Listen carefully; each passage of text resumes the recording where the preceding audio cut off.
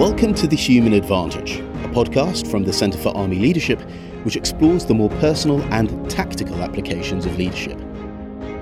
In each episode, we meet someone who's experienced the highs and lows of leading, in situations ranging from major combat operations to challenges in barracks. We explore what they've learned about leadership to help our junior leaders prepare for success on operations today and in the future. I'm your host, Ash Bhardwaj, a journalist and broadcaster and a British Army Reserve captain with the Rifles. In this episode, we meet someone who learned the importance of empathy and rapport in getting things done. I could pretty much ask them to do anything for me and they would, because I got an insight into what most people didn't see, to see how they really are as people. And that, I think, is a key aspect of leadership, if you want. Just understanding who people are, first and foremost. You can get a lot of them by just knowing them as people. And who understands that good leadership requires making the most of your team. The people around you are there for a reason where, everybody has something to offer. And understanding of what everybody has to offer, maybe you don't see it at the time, but everybody has something to offer, and take from people what they're willing to give. You can extract more from them where you need to, but everybody has something to offer. Sergeant Dorian John was born and raised in the Commonwealth of Dominica and enlisted into the Royal Corps of Signals in 2003 and served on OP TELIC 5 in Iraq and OP HERRICK 6 in Afghanistan. As a Lance Corporal, Dorian transferred to the Adjutant General Corps Staff and Personnel Support Branch, that's the AGC SPS. He was attached to 5 rifles and served on OP Ep.13 as a linguist with one of the 7 languages that he speaks. As a sergeant, Dorian served in the Joint Casualty and Compassionate Centre in Headquarters British Forces Germany before moving to NATO's Allied Rapid Reaction Corps Support Battalion. He's now at Headquarters Allied Rapid Reaction Corps, that's the ARC, and was recently selected for promotion to Staff Sergeant. In this conversation, we explore the idea of leading through followership and leading without authority. We often look to those in positions of command and authority to change organisations, but Dorian demonstrates how followers can lead change and how self-leadership makes everything work better. Dorian became aware of leadership as distinct from command and management all the way back in basic training. Leadership for me is from being in the army. There's always people who highlighted certain things that I thought these are things you could take with you wherever you go in the army. From basic training, for example, my troop sergeant was just a great guy. He pushed us where he needed to, but he was always there to show us he was interested in us as people. And that's something that stuck with me for a very, very long time. He was always just listening to his people and always asking us questions while he was pushing us to get the maximum out of us all the time. And did you find, even as a private, but then also as a Lance Corporal, that you started to embody some of those values of leadership yourself? Well, massively.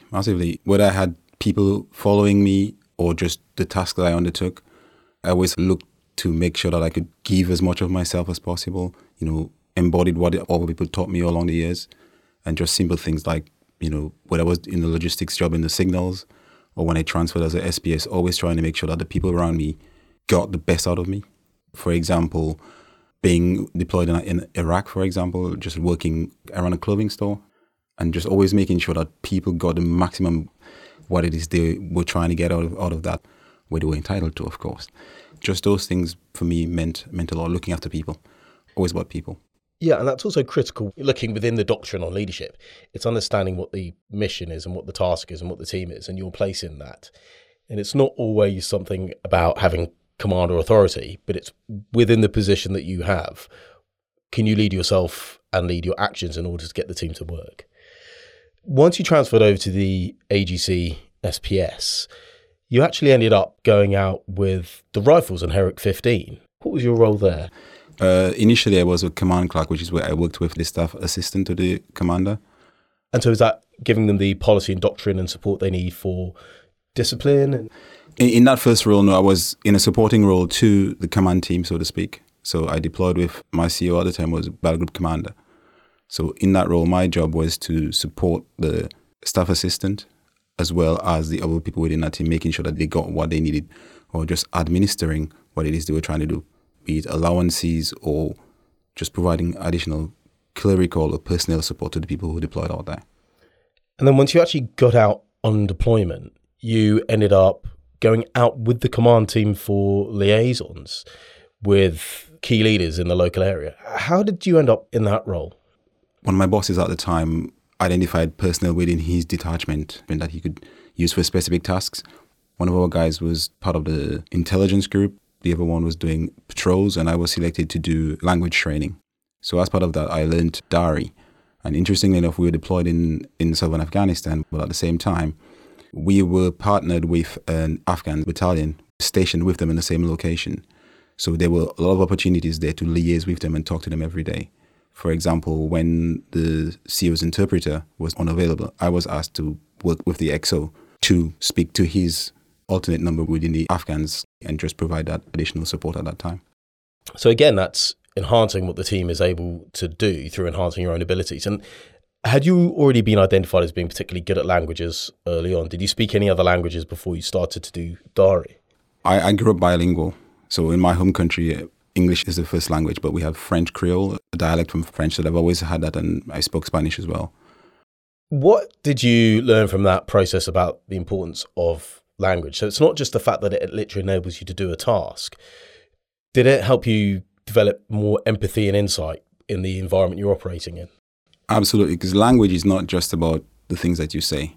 Language teaches a lot about culture. If you understand somebody's culture, you know, for example, in my time, even when I wasn't working, I ate with the Afghans quite a lot. So I ate their food, sat down and watched TV, for example, with them in their tents. So I got a bit more of not just the language that is spoken, but how they behave.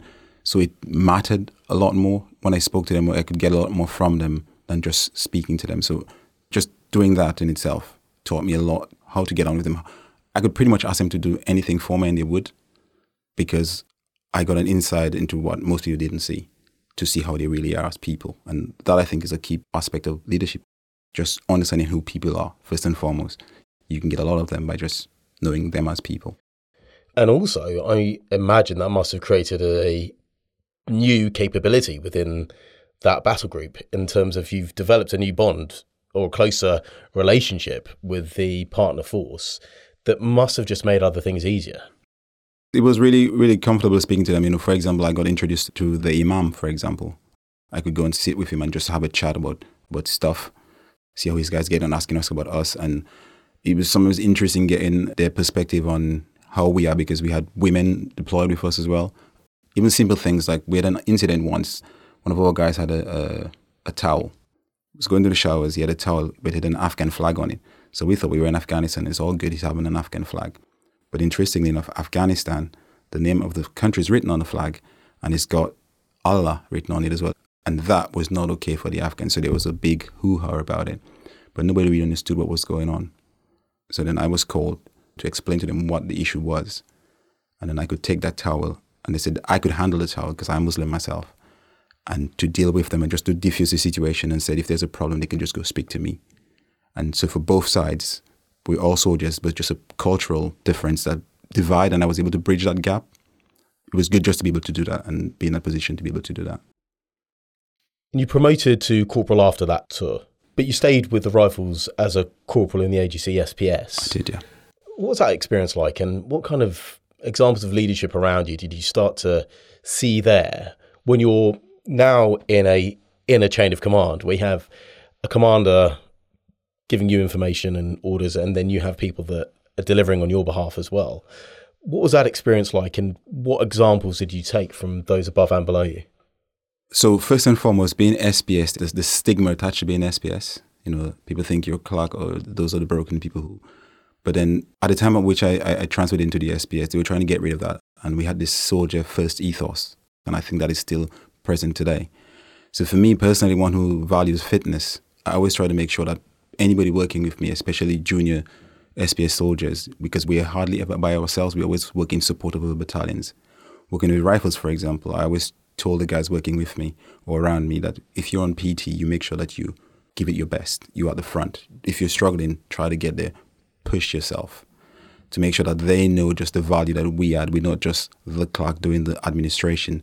We're on par with you in terms of what needs to do physically. We're there as much as you are.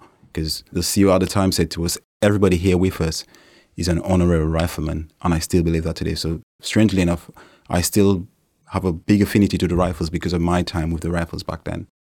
By conducting yourselves in this way, by pushing yourself in PT, by trying to buy into that rifles ethos, did that make other things easier for you to do your day-to-day clerking work? Absolutely. So the commanders at the time, one of this company commander, knew of the level of input that we did on PT, for example. If I was doing anything on PT, he knew what we were doing, so he would make sure that he supported me in whatever way I needed. If I needed to close for an afternoon or to do whatever I needed to do, he was happy to support that in any way. So whatever tools we needed to do our job, he supported us where he could to make sure that we could deliver for his company.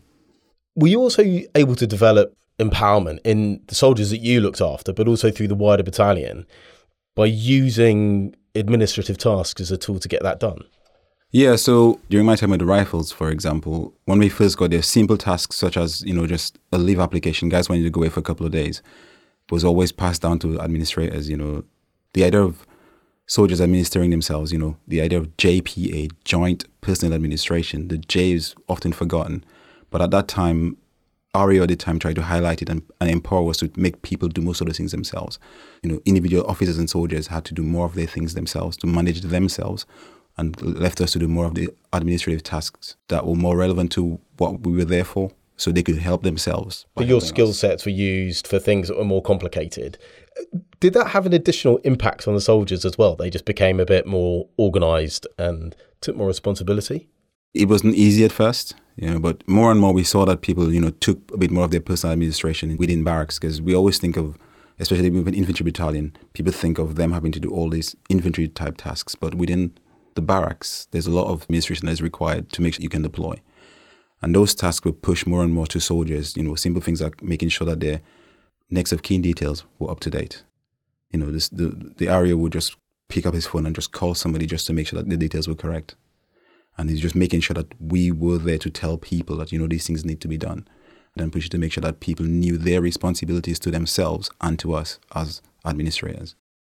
This is a really good example of pushing an organisation and leading from behind in terms of supporting it, whereas you don't have the command position of being at the front of the infantry battalion. This is what we're going to do. This is how we do it. You're enabling it to happen, but you're also putting things into place that mean that it all happens more smoothly.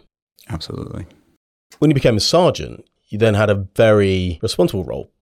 We were responsible for looking after anybody that was assigned to Northwest Europe. So basically, we were responsible for mainly, of course, Germany. So all British forces in Germany, including visiting forces, as well as guys in France, Holland, Belgium. So all of those people were responsible for in terms of administering or looking after casualty or compassionate issues. And what did the work actually involve? It could be something as simple as registering the birth of a child born in one of those countries.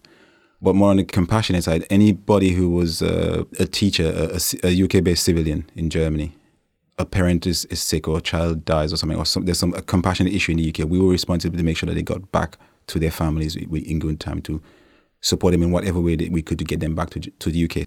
At the same time, that could also mean somebody who was admitted to hospital in Germany, and there was a case of we need to notify families or we need to put things in place to administer or to look after that person while they're in hospital. So I liaise quite often with the liaison team in the hospital to make sure that the families were notified if they weren't already, or language support, because we were in Germany. Not everybody could speak German. So had you chosen to learn German as well by this point? I love languages. So I learned German from the time I got to Germany. That's one of the first things I wanted to do, was to get to learn German, and I did as well. So I was able to provide that additional support. We've been able to speak to the liaison team or the medical team to get information to families. I mean, this is a hugely important, but also hugely impactful job, because most people will never have to deal with the casualty and compassion side. Hopefully they get through their entire career without having to deal with it.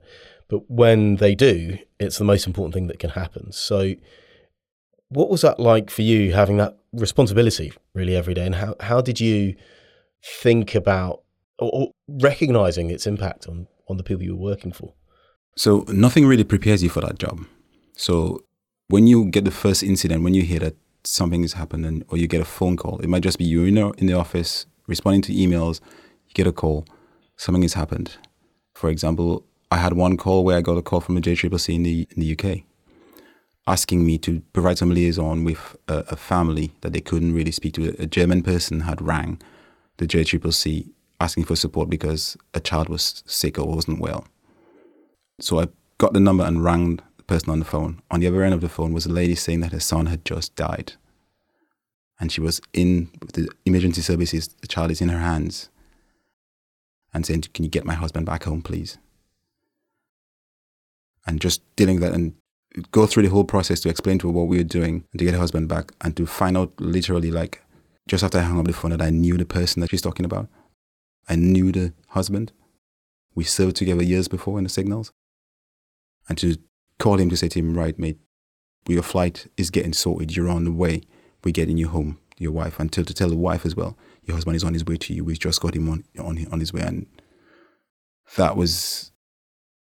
that picture stays with me for a very, very long time. It's still there.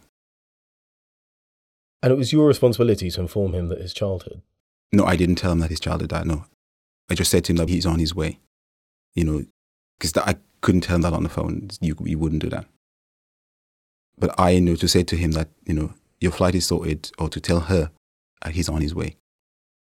She was my concern at the time, to say to her that her husband is on the way to support her. Wow. Those are life-changing days for everybody involved. And the way you deal and engage with it is going to have a huge impact on them from then on. And that's a huge responsibility. How did you cope with that sort of thing yourself? So that's the interesting thing about it. For jobs like this, is always finding an avenue outside of, everybody needs to be able to offload somewhere. I was fortunate that I've got a queen at home that I could speak to about anything that, is good or bad in my career. So my wife is always around to support me in whatever way she could. Just listening to me rant, or just allowing me to vent, or just providing, little cues to say, "Hey, it's okay. You can do this, you can do that." So her being there is always a big support for me. From that experience, what lessons did you take on to your next role, which was as supporting the administration of a support battalion to the Allied Rapid Reaction Corps, which is a NATO organisation based in Gloucestershire? From HQBFG, I went to the ARC, Allied Rapid Reaction Corps in Gloucester, as a staff support assistant, SSA, to the CO there, or to the battalion, who provided the administrative support to the ARC itself. We were called ARC Support Battalion. There, my role as SSA was to be there to provide discipline support, administration, guidance when necessary to the commanding officer and the adjutant. How does that help a commanding officer and an adjutant? Because you would presume that they would be able to make disciplinary decisions in order to get their battalion functioning as they want it. What extra knowledge, skill and expertise does having an SSA in a sergeant's role, what capability does it give them? So an SSA can be twofold, from my view anyway.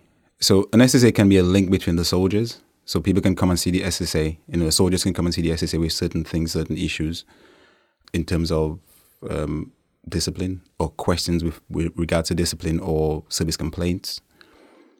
SSA is also there as a guide for the CO. The CO is a busy person.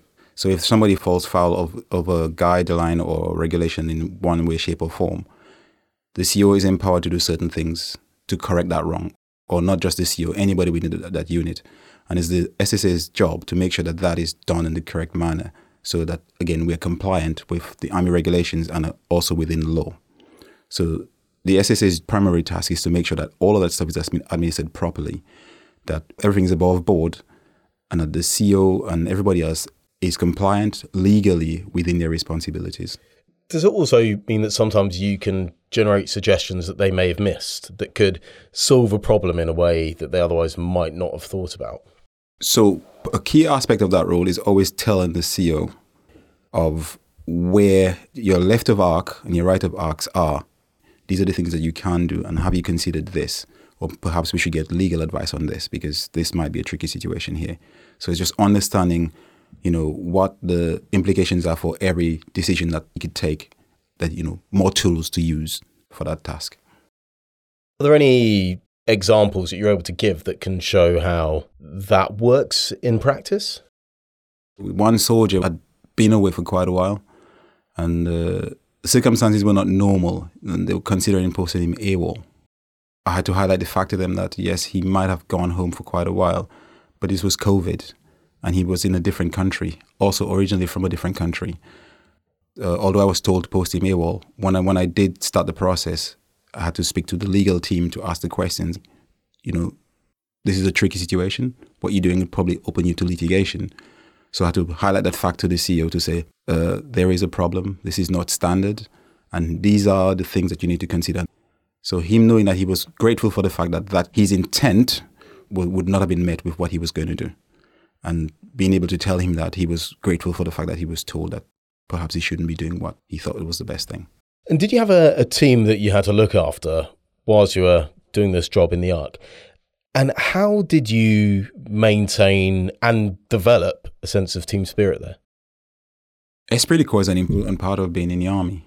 I'm originally from the Caribbean, and I think that Caribbean offers a lot of opportunities for the Army to do sport and adventurous training, for example. So most recently, I got involved with a team trying to do adventurous training overseas. That didn't work out the way that it was supposed to happen. So I took it on myself to try to do the same with HQ Ark and try to deploy a team of personnel to do adventurous training in the Caribbean. And I decided to go to my island, Dominica, one of the most mountainous islands in the Caribbean, with trails, over 300 miles of trails on a small island. And I decided to take a team down there to do that, and I got the support to do that. What did you have to do for that? Because it sounds a bit like planning an exercise. I mean, it is planning an exercise, it's an AT exercise. But was that something you had much experience of doing up until this point? Nope, I'd never done it before. I just got support from my AT officer, gave me some pointers as to what I should be looking for, because he's the guru when it comes to AT. So he gave me the advice that I needed to get things rolling. And I learned a lot by doing what I was doing, just more and more. The more you got into it, the more you found out. And so first and foremost, I had to sell the idea to a panel headed by a one-star, a brigadier, to say to him, right, this is what I want to do. This is the effect I'm trying to have. What was that experience like of having to stand up in front of a one-star and be tested on your plan? I presume it's a bit like having a set of orders being taken apart and just checking that everything had been done. In the first instance, just to get the idea going, to sell it to the panel, that was the first bit where I had to put it in front of the brigadier. And the second bit was to get the medical risk assessment signed off, to critique every aspect of it. Just I had to do a presentation to show him where we were going, what the medical support was like, the fact that we were using host nation medical support. He needed to understand, and he needed to be clear in his mind that that was viable, and I had to show it to him and sell it to him. And it was testing, but I got the desired effect. And did you then lead this expedition out there? And what was it like leading this team? Was it a team where everyone was a lower rank than you, or was it a mixed rank organisation? And what kind of leadership challenges did that throw up for you? The whole exercise in itself, the AT exercise of the Caribbean, was a very challenging one. The planning process itself was a very long process. Most people do AT, but don't understand what it takes to get you out on AT. We had ranks from Lance Corporal all the way to major. We had a major who was one of our mountain leaders, and a major who was one of the participants of the exercise. But ultimately, the responsibility was mine because I was the expert leader. So that in itself was, just making sure that I got buy-in from all people, from all ranks. And did it all go fine? God, no. It didn't all go fine. You know what? In hindsight, it went fine because we got the desired effect. The guys were challenged every single day. But when we had one of the biggest challenges for me personally was when I had one person, I had a serious injury. And after that serious injury, the person was hospitalized. And because I had knowledge of the local area, I decided to pass on my leadership of the group to a different soldier and to take on a different challenge of managing that casualty, to make sure that he was looked after in hospital. And I was to do liaison back with the UK because we were in the Caribbean with a different time zone, and to make sure that everybody's kept abreast with what was going on, providing support for him where he was. His family was notified, and to make sure that he could get back home to his family in one piece. That in itself was a big challenge, a big ask, which I didn't expect to happen the way that it did. But ultimately, I got the support of people around me, asking me the right questions if they thought they weren't sure if I was asking the right questions, but gave me enough probing questions so that I could extract the right information to pass on. So the rest of the team that were supporting the expedition, they would be asking you questions to help you make sure you've done everything you need to, rather than trying to pull it apart, much like when you had to go through the testing process for the brigadier, except now it was live for something that you had to check for the safety of the participant who was in the hospital.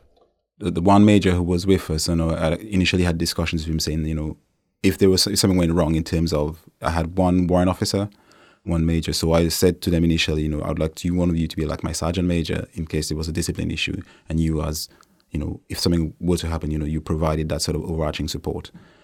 And he did that, he was there at the stage of the incident just afterwards when he was doing the management of it. He came in to say to me, right, I'm just protocol and, recording everything that is happening. So if we need to, then you've got this, have you considered this? Have you considered that?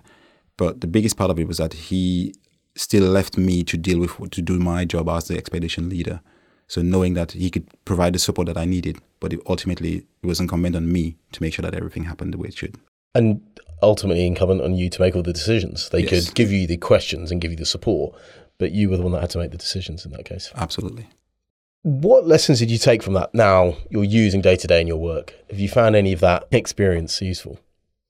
So first of all, you need to trust your team. The people around you are there for a reason where, everybody has something to offer.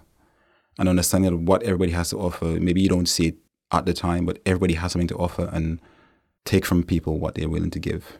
You can extract more from them where you need to, but everybody has something to offer. And at the time when I had to give the command of that part of the exercise to somebody else, he was a junior soldier as well, but giving that to him to take on.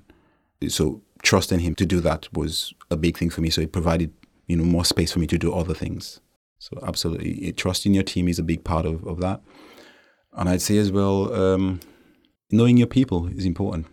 You're not just trusting them, but you can trust people, but you can't necessarily trust them blindly. So you need to know who you're working with. I think regardless of rank, and we're in a hierarchical organization, but I don't think rank is the most important part. I think rank is one of the least important aspects of what we do. I think knowing the people that we work with, and I think talking to people on a personal level is more important than anything else. Because from that, just knowing who you are. So one soldier has a sick dog or a baby who's just born, or mom is not well, or anything. Just knowing who they are, what highlights they have in their lives, or what lows they have are perhaps the most important things you can know about them. So you know how to push them and how to extract the most from them. Dorian, it's been really great to hear about how your concepts of leadership started very early in your military career, and how even when you haven't had authority or you haven't had command, you've taken aspects of leadership and used them to develop yourself as well as your peers, and then help the organisations you're attached to work that much more effectively. I think there's a lot of great lessons within there that I'll summarise at the end. On each episode, we like to have 3 quick-fire questions. What is your perfect way to relax? I play basketball. I know perhaps it's not relaxing for most people, but I play basketball. So even if it's by myself or with people, I play basketball. That's my way to have fun. That's my way to relax. I think there's also something quite meditative about dribbling a ball in basketball. Just dribbling and shooting around. I love that. That's what I love to do. Are there any books, films, podcasts that you draw leadership lessons from? I love this podcast. What's it called? Rest is Politics. I love that podcast. It talks about so many things that interest me as a person. And one of the was in the military. He was a politician and was in the military. So he has a lot of insights about his time and what he's doing now. So I find that very, very interesting, that podcast. And what would you say to Lance Corporal John now that you know about leadership that you think he should know? Trust your gut. Keep asking those questions. Not everybody wants to hear those questions, but, don't be scared of a challenge. It's important to challenge. I like to be challenged personally. Even if I think I know something, if you make me have to read something, I think I'm better off for getting that extra knowledge. So ask questions. And asking questions is not a negative thing. A lot of people take it that way, but it isn't. If you're not sure or you think you want to probe somebody, ask a question. Sergeant Dorian John, thank you very much.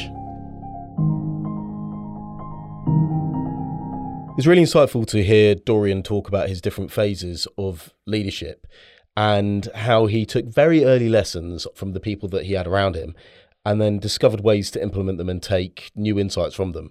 Whether that was enabling an organisation by using policy or doctrine or guidance, whether that was giving more responsibility and empowerment to junior soldiers so that they could lead themselves, or whether it was adding value, whether that value was empathic and compassionate, like his time when he was working at British Forces Germany, or when he then went on to having to take a direct leadership role when he was leading AT and considering how he's going to manage things when things don't go as you'd expect them to. It's also a good example of how leadership without authority is something that we need to encourage. This was an episode of The Human Advantage from the Centre for Army Leadership. It was produced and presented by Ash Bhardwaj of Digital Dandy and co-produced by Lucy Ditchment of Feast Collective. What you hear on each episode are the views of the participants and do not represent the position of the Centre for Army Leadership, the British Army or the UK Government. Please rate and subscribe to The Human Advantage on your podcast app where you can find more episodes. If you enjoyed this episode, do send it to any friends and colleagues that you think might appreciate it, and maybe even share it on social media. For more information about developing leadership, just search online for the Centre for Army Leadership. Thanks for listening.